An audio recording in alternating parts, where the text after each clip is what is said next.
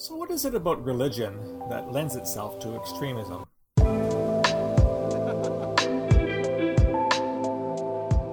Hi, this is Phil Gursky, President and CEO of Borealis Threat and Risk Consulting in Russell, Canada, and you're listening to Quick Hits. Over the past couple of weeks, when it comes to what happened in Washington and general commentary on terrorism and what it is and what it isn't and what to call it, there have been people who've been rather upset with me when it comes to the vocabulary that I use and the hesitancy or care I take in trying to be as accurate as possible in my analysis, i.e. I won't call something terrorism unless it's pretty damn obvious from the get-go that it is. Moving back to the events of January the 6th, and by the way, this podcast is being recorded on January the 20th, Inauguration Day. A lot of worry about whether we'll see a repeat of the attack on the Senate during the inauguration of President Biden. Watch this space. I wanted to sort of keep my powder dry until more information was in. Who were the rioters, the insurrectionists, the coup plotters, if you want to use that term? Were there some terrorists among them? Yeah, there were. People like the Proud Boys, which the FBI considers to be a terrorist organization. Perhaps the Oath Keepers, maybe they're a terrorist organization too. But it was a real, grab bag of individuals. A real dog's breakfast. They weren't all terrorists. They were from a variety of movements, belief systems, all probably Trump supporters, and all who believe in the conspiracy theory that the election was stolen. But I think it is an exaggeration to say that they're all terrorists. Well, for my hesitancy in not calling it terrorism from the get-go, boy, did I get a lot of flack on Twitter. I was called many things. I was called racist. I was called an Islamophobe. People saying that, you worked on Islamist extremism for the security service in Canada. All you recognize are Muslim terrorists. You're of this conviction like Ann Coulter that maybe not all Muslims are terrorists, but all terrorists are Muslim. In actual fact, that's categorically wrong. And as I showed in my most recent book, a couple years ago, When Religion Kills, I recognize there's all forms of terrorism when it comes to motivation, when it comes to ideologies. I looked at not just Islamist extremism in the book, but I looked at things like Jewish extremism and Hindu extremism, Sikh extremism, and even Buddhist extremism, which should be an oxymoron. What I want to focus on today is Christian extremism, both violent, which we would call terrorism, and nonviolent. And the genesis of this particular podcast came from an article that I read in The Economist over the holidays. So for those who don't read The Economist, every Christmas they come up with a special double issue, which they call their holiday issue. I'll show you the cover here. This is the holiday double issue of The Economist. And they had quite a fascinating piece on the 16th century Dutch Christian philosopher, thinker Erasmus, who was born in Rotterdam in 1466. I want to cite a few passages from this article, and I'll include the link in the podcast. Really interesting insight into what I would call Christian extremism, both of the violent and non-violent description. Erasmus loathed the certitude of ideologues and worried about the tendency of extremists to goad one another into greater acts of fanaticism. He had the great bad luck of living in a zealous era. Fast forward to 1517, when Erasmus is trying to preach what he calls the middle way, and that's when Martin Luther nails his 95 Theses to the door of the Wittenberg Castle's church, complaining about the Catholic Church and all the problems within it.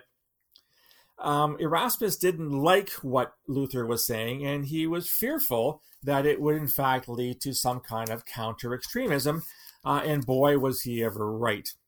It turned out that the newly, created Protestants didn't like Erasmus. The Catholic Church, which had been his fan, didn't like Erasmus. The Catholic Church pronounced him as a proto-Luther, and one monk wrote, "Erasmus laid the eggs, Luther hatched them. God grant that we may smash the eggs and stifle the chicks." Here we go. In 1546, one of the translators of Erasmus' works was burned at the stake. And therefore we had essentially the start of the 30 Years' War, in which, quote, more than a third of the German population was killed. And this war featured every imaginable atrocity from torched villages to mass rapes to widespread torture, including waterboarding. Wow, that's pretty serious stuff. In other words, when we look at violent extremism as a phenomenon, we tend to think, well, it's only been happening since 9/11. And of course, nothing could be further from the truth. Extremism has been with us ever since Eve handed the apple over to Adam.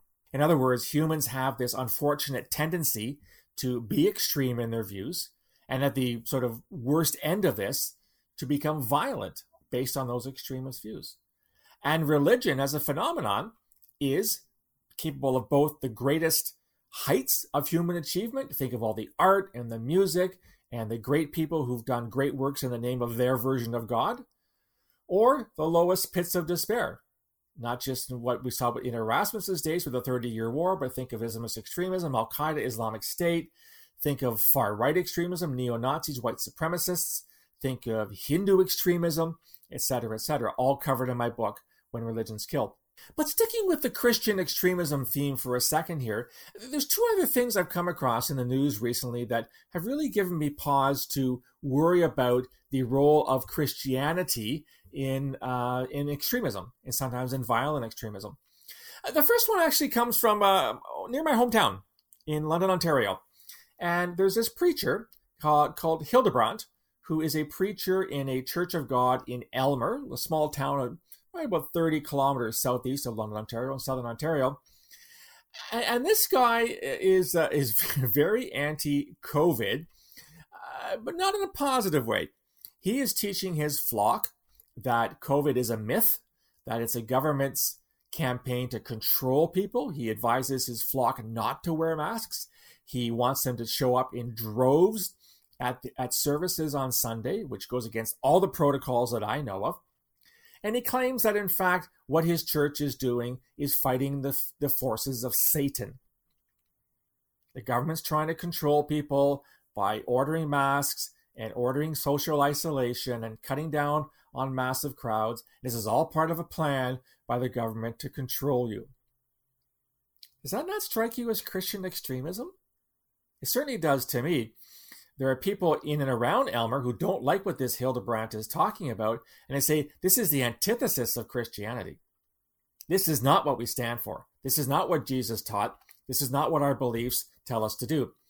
The other thing that I found very interesting was a report in the National Post the other day that said the Proud Boys, which again, as I said, is listed as a domestic terrorist entity by the FBI, actually did fundraising on a Christian website.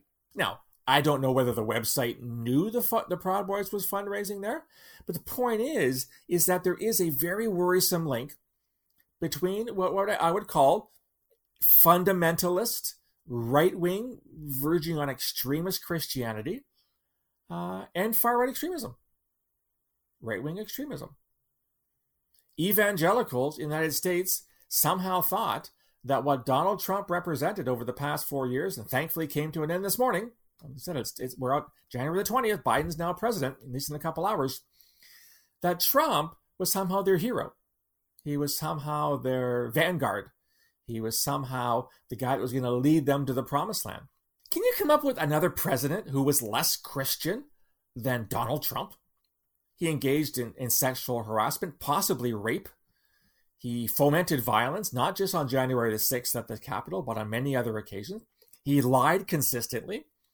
He encouraged conspiracy theorists. He encouraged violent extremists like the Proud Boys in his not too coded language about taking over the Capitol. Lies after lies after lies. Doesn't sound very Christian to me.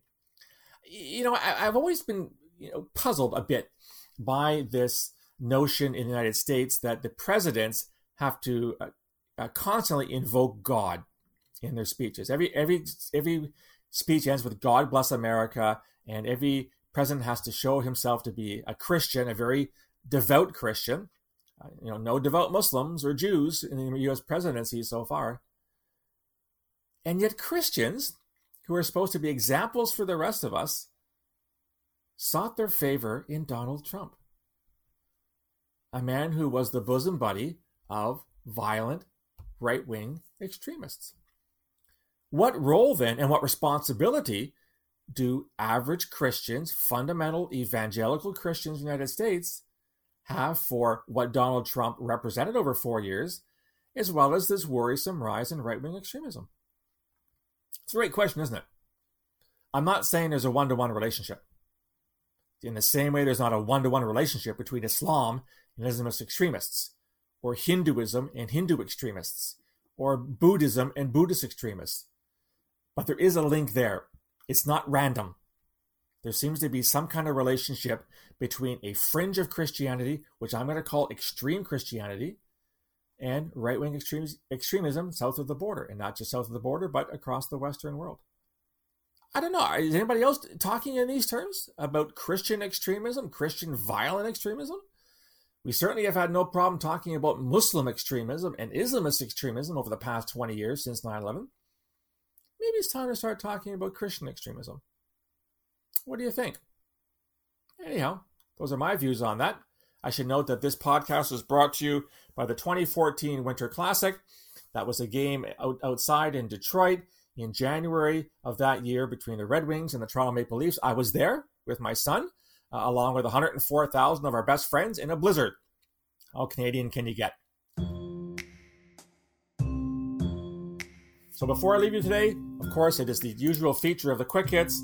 It is the Hardy Boys Guide to Life, the latest bit of wisdom from the boy detectives. This comes from While the Clock Ticked. What a suspenseful title. When you start receiving death threats during an investigation, it's a good sign you're on the right track. I have known people in my career who have been threatened in the course of investigations. In fact, you'll hear their stories in my very soon upcoming book, The Peaceable Kingdom. You'll get more details on how to buy that pretty soon. So if you're investigating terrorists or criminals or whatever, and they start threatening you, you're on the right track. Again, great piece of advice from the Hardy Boys. Anyhow, love to hear what you think. You can reach me on Gmail at borealisrisk@gmail.com or on Twitter at borealissaves. You'll also find me on LinkedIn and on Facebook. If you like the content, I heartily encourage you to subscribe. Go to my website, borealisthreatrisk.com. Hit the subscribe button. You'll get all the content, all the podcasts, all the blogs, free of charge to your inbox, as well as some unique material that's only for subscribers. So what do you think of this notion of Christian extremism? Am I off base here, or is there something there? Drop me a line. I'd love to hear from you. I'll talk to you again soon. Until then, stay safe.